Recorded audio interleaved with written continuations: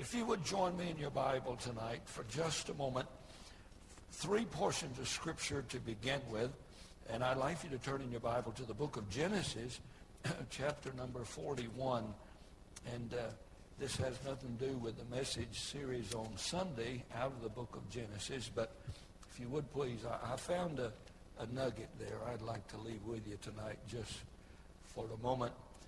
And when you find your place there, if you'd kind of look over in the New Testament at 1 Corinthians 6, kind of hold your place there, 1 Corinthians 6. And when you find that, you just kind of flip over to 1 Thessalonians chapter 4, and we'll be looking at all 3 of those scriptures tonight for just a moment. A mother was preparing a salad for the evening meal. And little Ken walked in and asked permission to go with a few friends to an X-rated movie. Ken knew what his mother and father felt about X-rated movies, and they would not allow the kids to go to anything rougher than a PG movie. But Ken thought that just this one time, since some of his friends were going, that his mother would allow him to go with the friends just this one time. So while Ken was in the kitchen, Mom walked over to the cupboard and got some trash, small pieces of trash, and began to put in the salad. And Ken said, "Mom, what are you doing?" She said, "Just a little won't hurt." Ken said, I got the picture. How much trash would you have in your salad? I'd like to talk to you tonight about this. You are in charge. Take a look at the book of Genesis just a minute. And it's a great story. The story is about Joseph. Joseph has been in the dungeon now, falsely accused. Pharaoh has had a dream of 7 fat kine and 7 poor kine, and 7 beautiful ears of corn and 7 very, very shoddy pieces of corn, ears of corn. And he just not understand what the dream is. And the one that had been delivered out of the dungeon, Joseph had interpreted a dream for him. And he told a king about Joseph. Joseph could interpret the dream. No one else in all the land could. And so Joseph, rightly so, said, "No, I cannot, but God can." Wouldn't it be great if we'd give God the glory for a lot of things instead of blaming him for all the things that goes wrong? And Joseph said, "No, I can't do it, but my God, he can interpret the dream. He already knows what it is." And so Joseph interpreted the dream and told Pharaoh there's going to be 7+ years, 7 years of fruitfulness. And then there'll be 7 years of famine like Egypt has never seen before or witnessed. And Joseph said, "Now, King, it would be wise to put somebody over the kingdom, and during those 7 fruitful years, to lay aside 1/5 or 20% of everything and put it in store all those 7 years. Don't waste it. Don't spend it. Put it in store, and you will have enough those 7 years of famine." And so Pharaoh said, "Well, where will I find a man who is discreet and wise enough to do that?" Verse 39 of chapter number 41. "And Pharaoh said unto Joseph, Forasmuch as God has showed thee all this, there is none so discreet and wise as thou art. Thou shalt be over my house, and according unto thy word shall all my people be ruled." Joseph, you are in charge. Completely. Joseph, You are in charge. Only I, the king, shall be over you. Isn't that the way it ought to be in our life? We are in charge under the domination and sovereignty and rule of our king. Only he is over us. We are in charge. You are in charge. You know who's in charge of you? You are.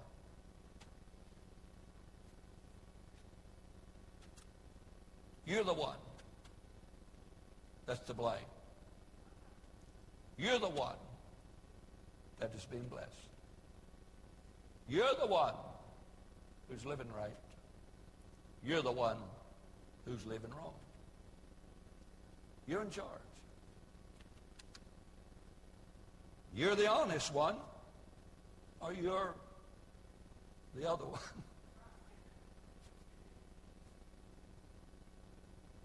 You overweight? Don't blame McDonald's. If you're underweight, go buy a Big Mac. You're in charge. Completely. You're in charge. Things going wrong? You're in charge.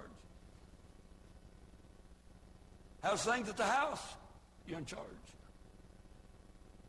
Isn't it easy how we can, isn't it amazing how we can blame somebody else for our deal?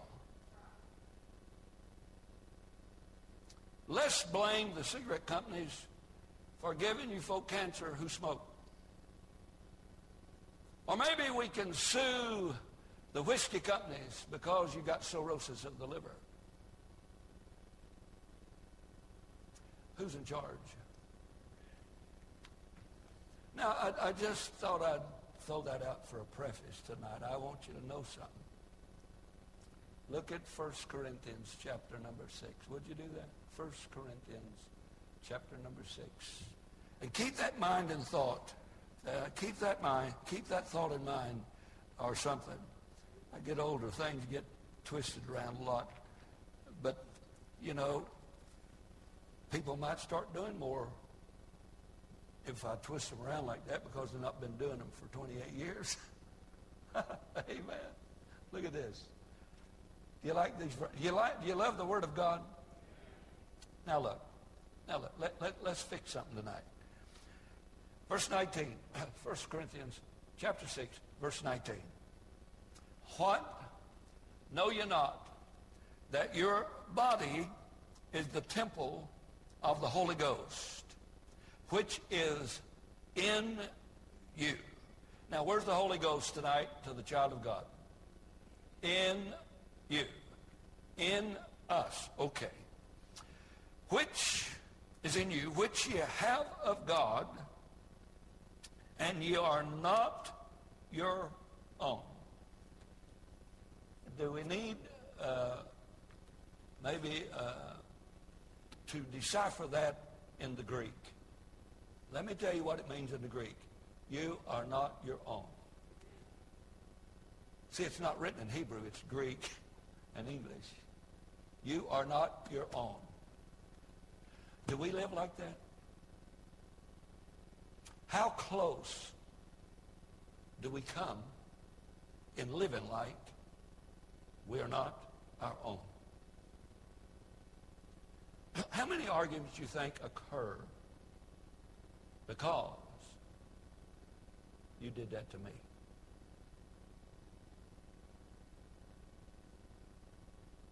Did you ever have an argument because they did that to the Lord?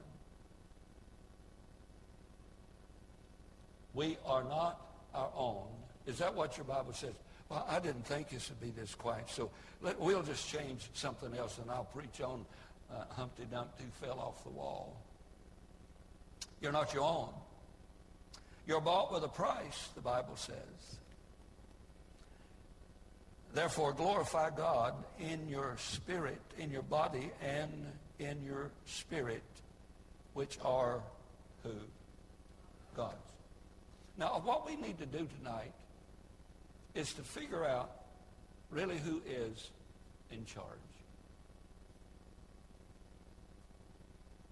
The king told Joseph, Joseph, you are completely in charge.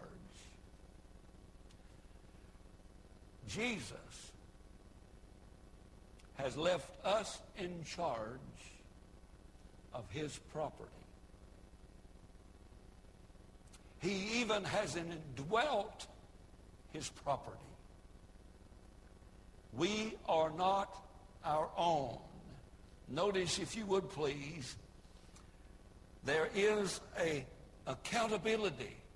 Joseph, you are completely in charge under me. King Pharaoh said, Joseph, you are completely in charge. Our king paid an ultimate price for us. And we have divine help beyond our imagination because the Holy Spirit of God dwells in me. Now, what we need to figure out is this Christian life a life of self-effort or a life of faith? What is the only thing in this universe that pleases God? For without it, you cannot please God.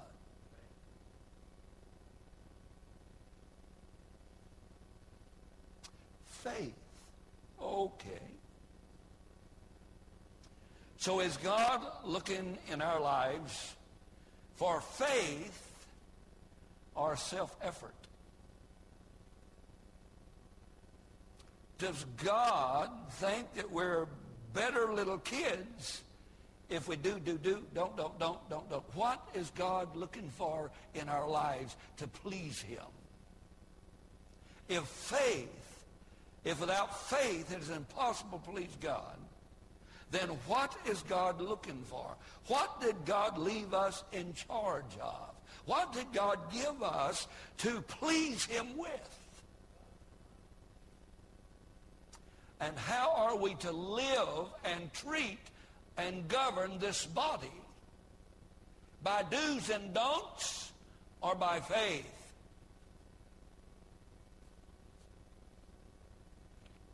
Now, you don't have to answer. I just want you to think a little bit. Faith without works. Show me your works, your faith by your works, or your faith without works, and I'll show you my faith by my works. If I'm in charge, maybe we ought to look at a verse of Scripture in the book of Philippians chapter 2 and verse 12. Let's do this. Let's look at Philippians 2 and verse number 12. Now watch this. Watch this now. You're in charge. That's what he told Joseph. Glorify me with your body and spirit. That's what Paul told the church. Notice verse 12 now.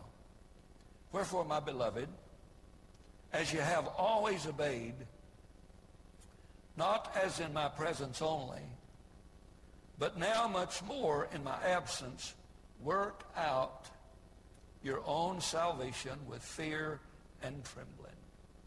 Now, I see. What we need to do is the more we work, the more we're saved. Work out your own salvation, fear and trembling. Now let's read the next verse. For it is God which worketh in you both to will and to do of his good pleasure. Do you believe that the Holy Spirit of God lives within you if you're saved? Do you believe that he can control the lust, the desires, the needs? Do you believe that God can control all of that in your life? Do you believe that God is able to make you fall in love with him so much that will quench your thirst that you have been addicted to all these many years? Do you believe that when he saves you, he makes a new creature out of you? And do you believe that he passes old things away and all things become new? Do you believe that? Then who's in charge?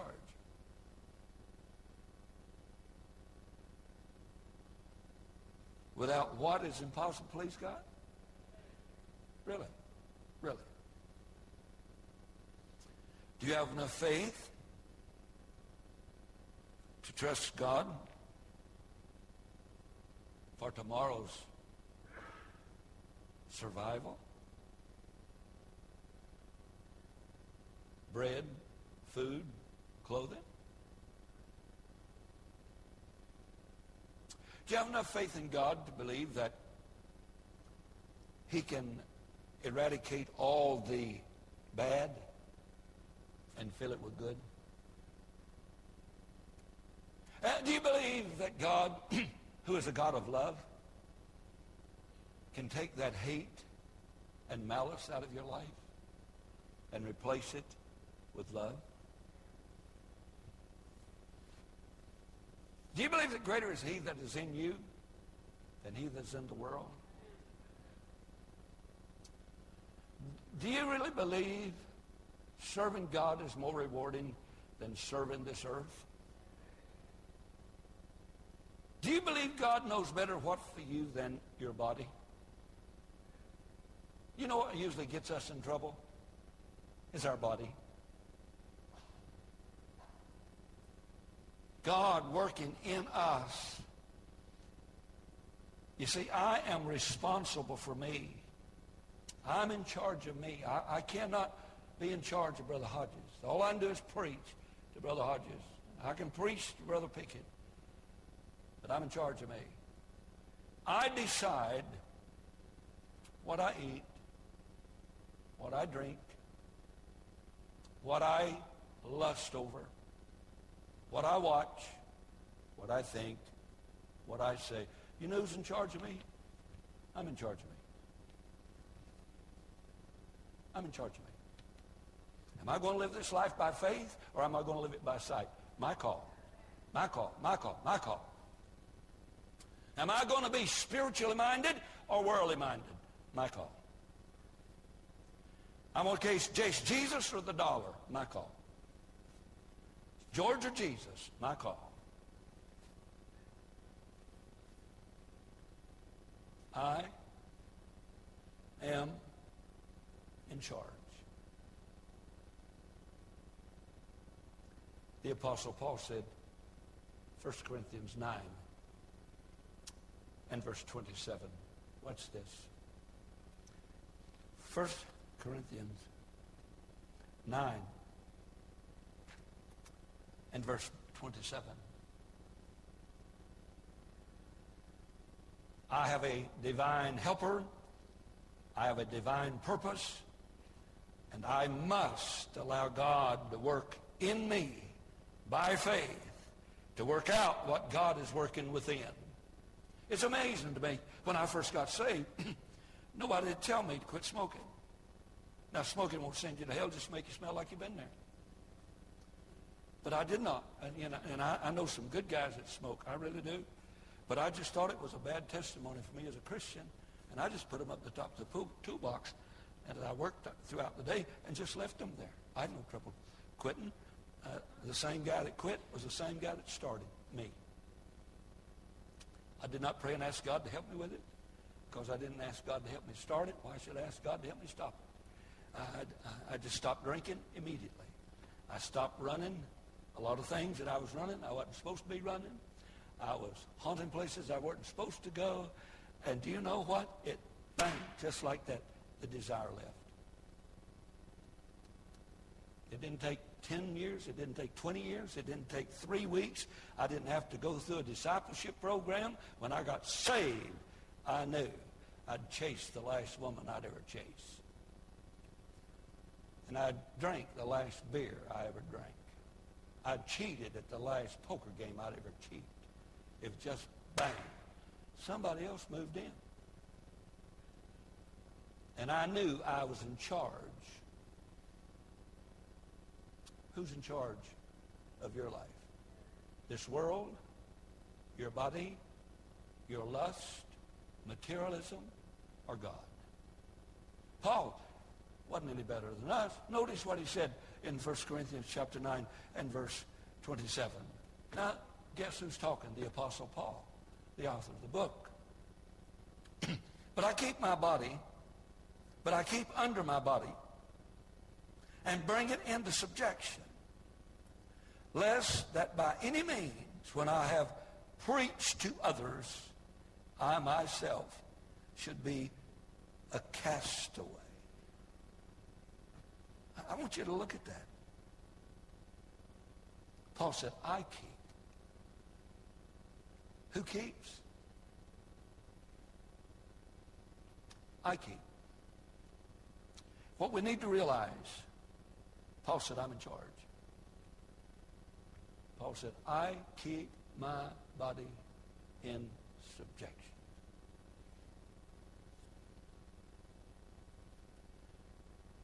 How many have ever just wanted to snatch somebody's head off, but you didn't think that was the Christian thing to do? So you just told your old temper, take a hike, shut up, sit down, we're not going to do that. That's keeping it under subjection. Do you know anybody in our church that needs to be told off?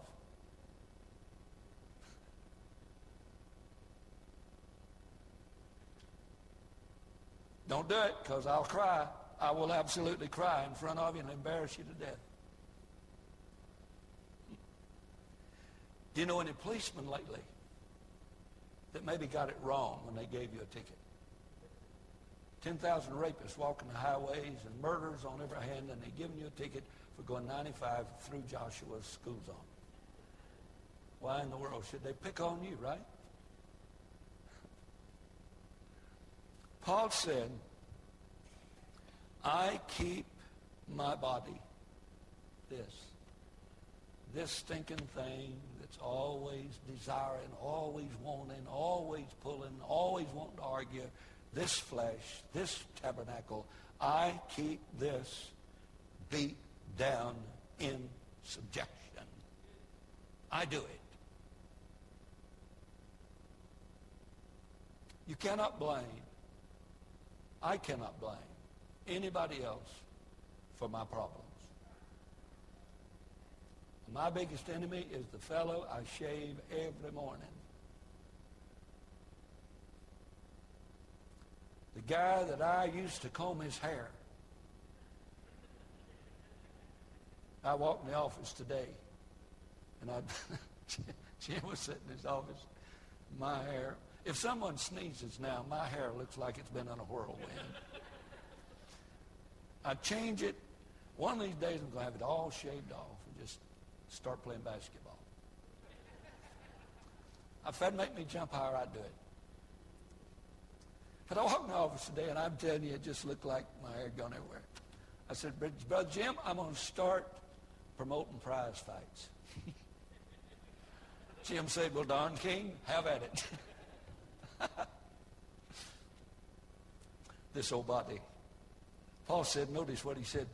He said, I keep under my body and bring it into subjection, lest by any means, when I preach to others, I should become a castaway. You know why Joseph was trusted to be in charge? Because when somebody wanted to do something wrong with him, he left a coat in her hand. He left.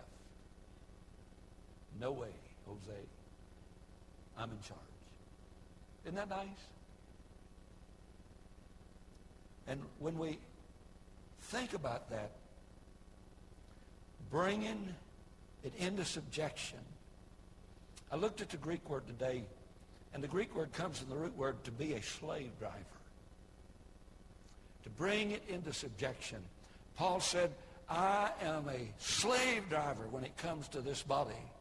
I will enslave it to the will of God and enslave it to holiness and enslave it to purity and enslave it to chastity. I am not going to lose my testimony for God. Yes, if I don't do that, then I will become what? A castaway. Notice that? A castaway. Unapproved, worthless, reprobate. So how can I now?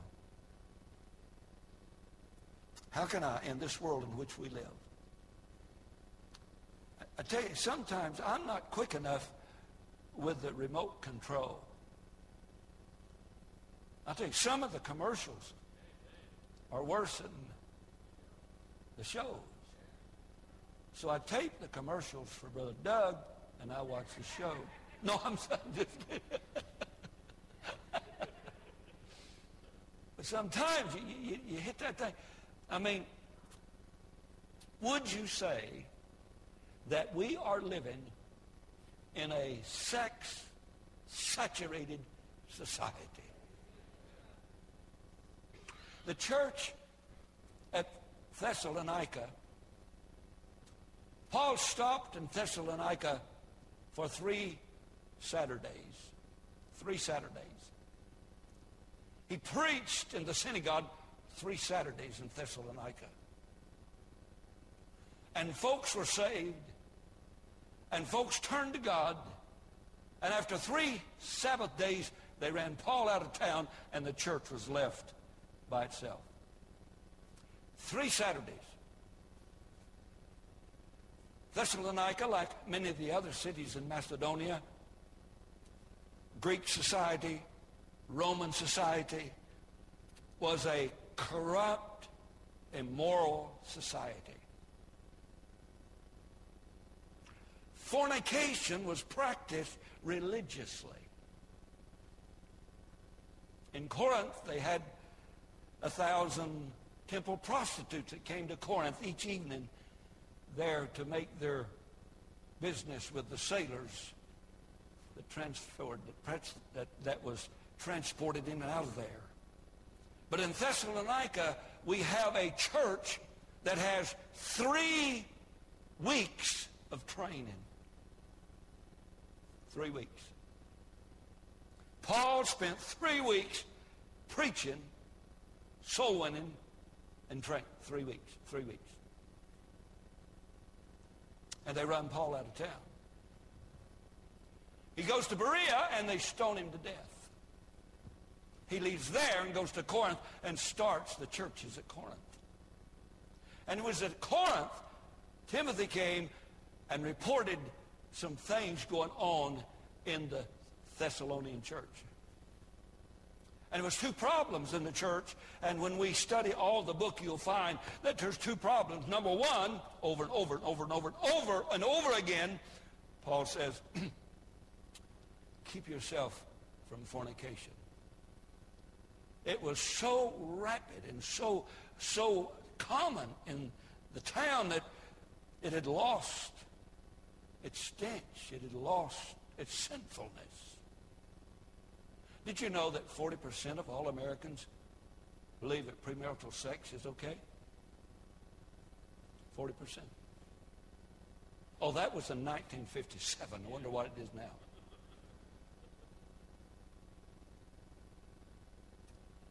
I'm talking to you about a common occurrence in America. The other problem at Thessalonica was that Jesus told them that the Lord was coming. How many folk believe that? Well, they so embraced it that they thought Paul meant now. And they quit work. At least they had an excuse. Jesus is coming, so they quit work. There was problems in the church. Fornication, no work. And Paul writes to the church at Thessalonica, and I want to read you chapter 4, verses 1 through 7, and we'll close. 1 Thessalonians chapter 4, and verses 1 through 7.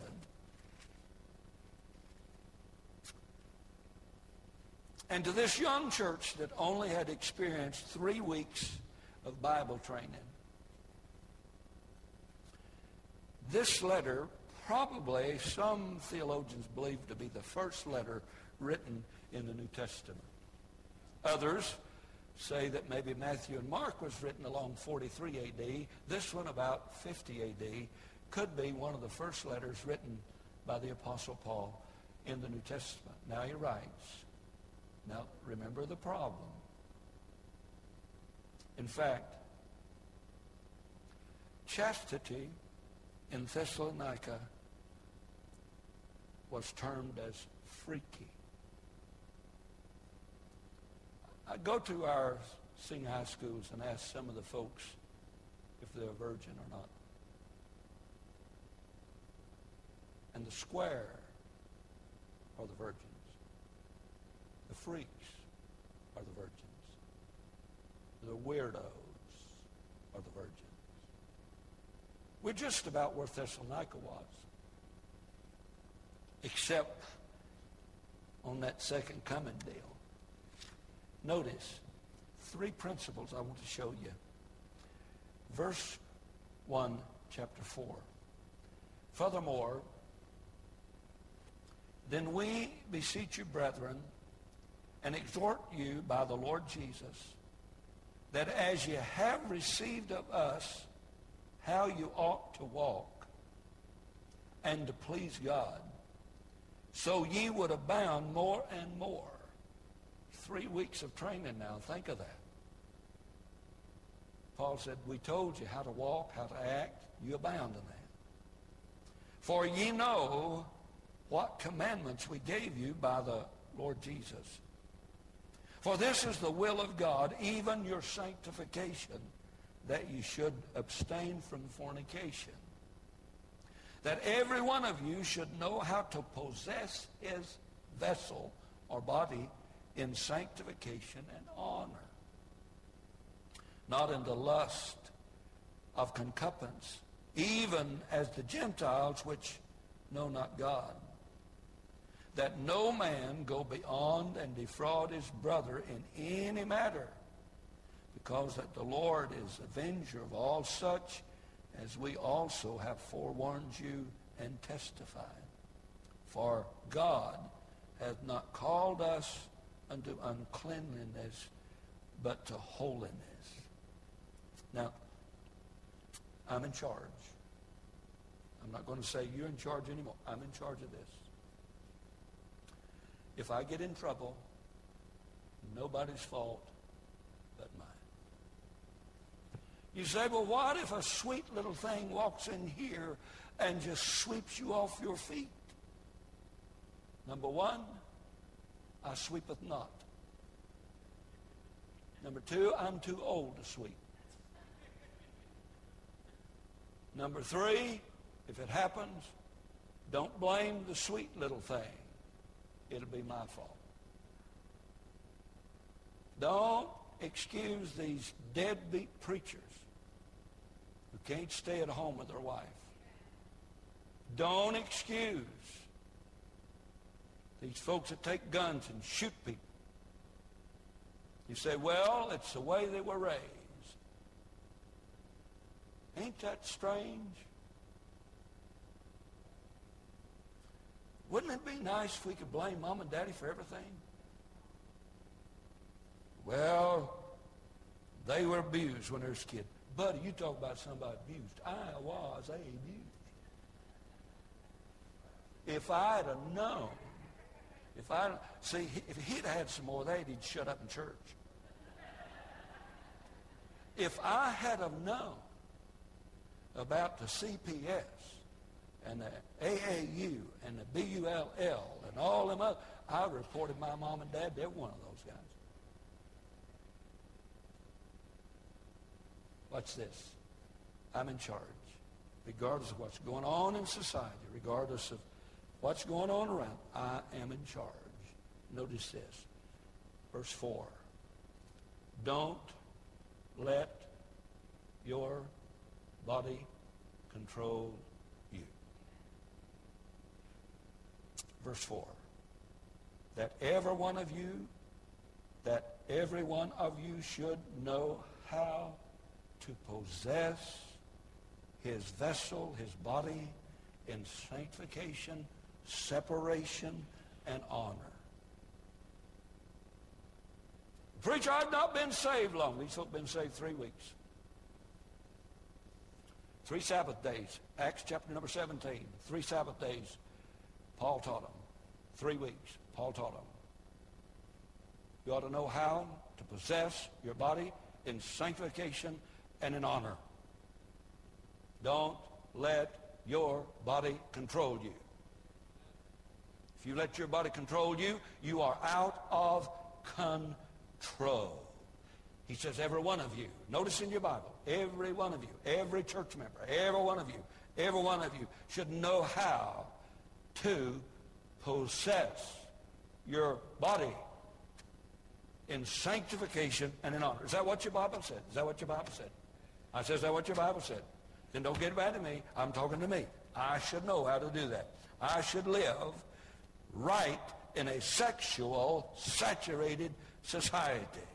My body, I will not allow my body to dictate behavior.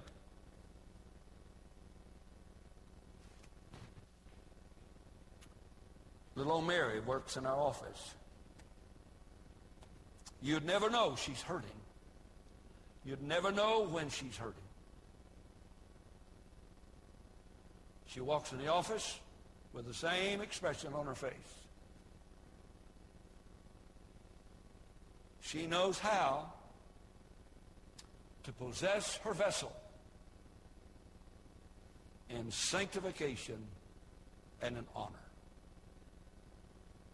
You ever met those folks that mad one day, glad the next day, happy one day, been out the next day, cussing somebody out one day, being cussed out the next day? I mean, just up and down. You ever seen anybody like that?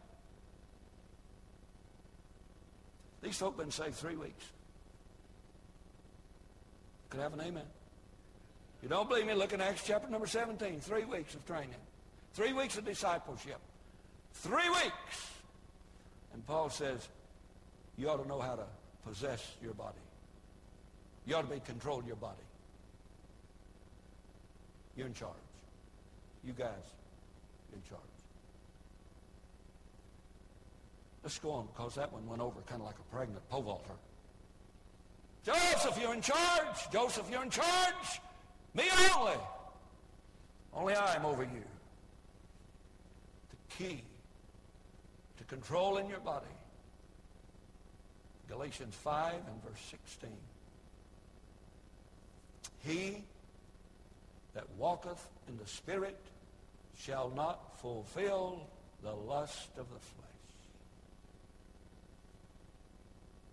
Is anybody here? Please don't get mad at me. I thought this is Bible. How many folk believe the Bible? You're in charge. You said, no, I'm mad at you right now. You're in charge. Not going to do you a bit of good. Just going to stretch you out. You're in charge. How can I live a godly life in a sex-saturated, sin-saturated, Hollywood-saturated, flesh-saturated society? How can I live right in this stinking world? Don't take orders from my body. Number 2, I've got to hurry because those that's not asleep are about to leave. Verse number 5, don't live like the godless pagans around us. Verse 5. Look at this. Not in the lust of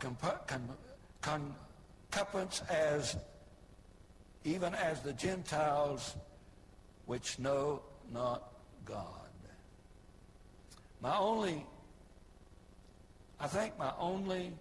fear is that if you let up for just a minute, this godless society and world will sneak in. I'm not the lust of concupiscence. Notice verse 3, abstain from fornication, loose morals. And I would have to say tonight that America probably is becoming more pagan each century. Would you say that? I know that sin has always been around since Adam and Eve, been around since Lucifer fell. I know that. And I know that we've all been sinners all of our life, but it seems like that society, government, churches, everybody is more permissive now than there was a few years ago. Man, when I got saved, preachers used to preach and fired fly out their nose this far. Yeah. I mean, they'd do everything almost except cuss. I mean, they'd just scream and yell and do it for 2 hours and a half and just walk down the aisle and point the finger in the guy's face and say, hey, you need to get right with God tonight. If you don't, God's going to kill you. Right during the invitation. You said, but I wouldn't go back to that service. That fella didn't either. Has things changed? Just think what it's going to be like when your grandkids are. Just think what kind of society. You talk about shootings and rape and murder and just somebody said the other night that 2 guys jumped out of the stands at Yankee Stadium. And wouldn't it be something if some of them guys jumped out of the stand, ran toward that center fielder, and he just shot him. Bang! Dead right there. That center fielder didn't know what that guy was going to do. If you're standing there in center field, 2 drunk idiots jump out of the stands, starts running towards you, yelling and screaming, how do you know what they're going to do? You don't know what they're going to do. I mean, we're living in a society, you don't know what's going to happen. You don't know what they're going to do next. You say, would you shoot somebody? No, but I'd run them to death. And they'd be behind me. But, you know, you just don't know. But America is quickly becoming a pagan country. And the paganism, I'm sorry, but is creeping in the churches. You say churches are full of what? That's the only thing I ask you, of what? If churches only demand 1 hour a week, guess who's got the rest of the time? So we just need to be careful. Do not live like godless pagans. Verse number 5. Third principle, I'll close. How do I live in this life? How do I live a godly life in a bad situation? How do I live a good life in bad times? Number one, what do? I do not allow my body to dictate to me what I do where I go. Number 2, I do not live like godless pagans. Number 3, I do not take advantage of others. Verse number 6. Now, what do you think the context is here in chapter 4? Could it be sexual promiscuity that's going on about? Now, let's get the context of verse 6. That no man go beyond and defraud his brother in any matter.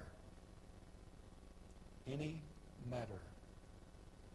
Do not defraud your brother in any matter.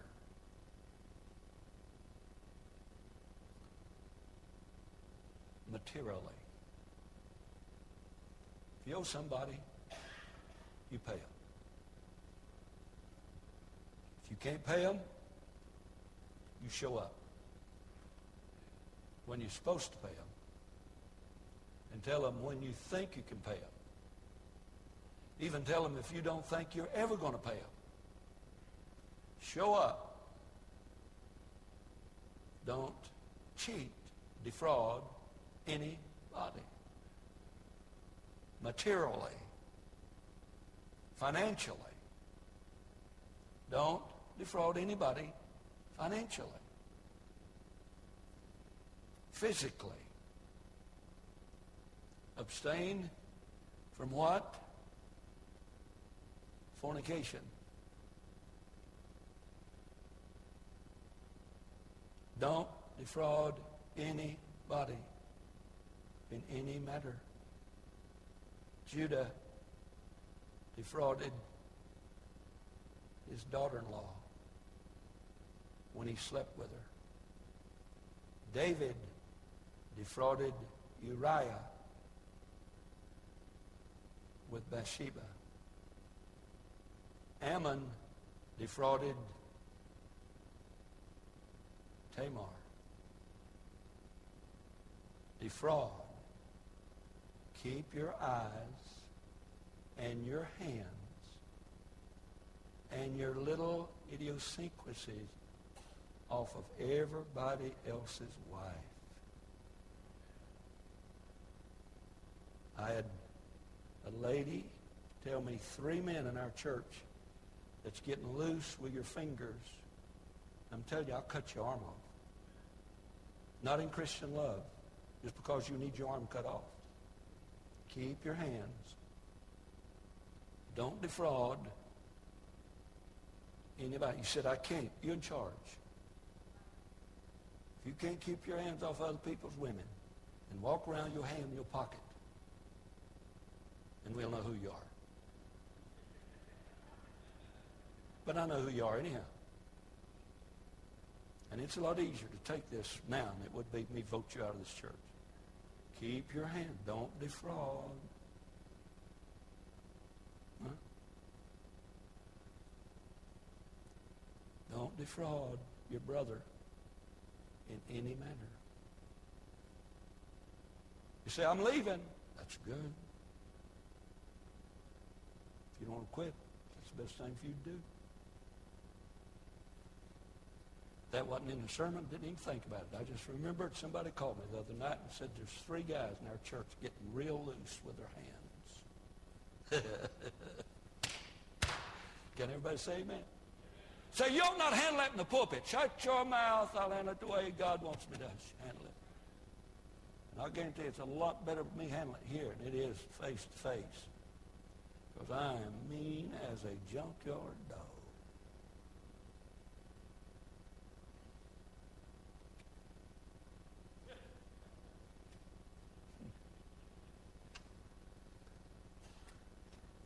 It would be better if everybody would smile that way. Nobody would know who you are. Still love me? Just certain things don't go around here. Amen? I hadn't even thought about that. Who was that told me that, Jim? You remember? Somebody called me at the house. Somebody called me at the house. Among them other calls that I get. But I don't even know. It just fit in real good right there, didn't it? Huh? Said, preacher, you're not going to build a good church or a big church that way. Well, maybe we'll build side by side with a good one and not a big one. Now let me show you something.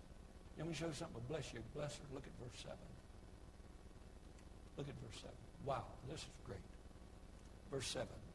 For God hath not called us to uncleanness, but unto what? Holiness. You like that or what? That's what God's called us to do, to sanctify our vessel, to know how to keep this vessel of ours, to keep us separated from sin, saturated with the Word of God, and filled with the Holy Spirit of God, that we might move closer to holiness and farther away from this stinking, godless world that we're living in. I told Brother Jim, the other day, I guess, me and was talking. I said, and I believe this is the blessed place to raise kids I know of anywhere in the world.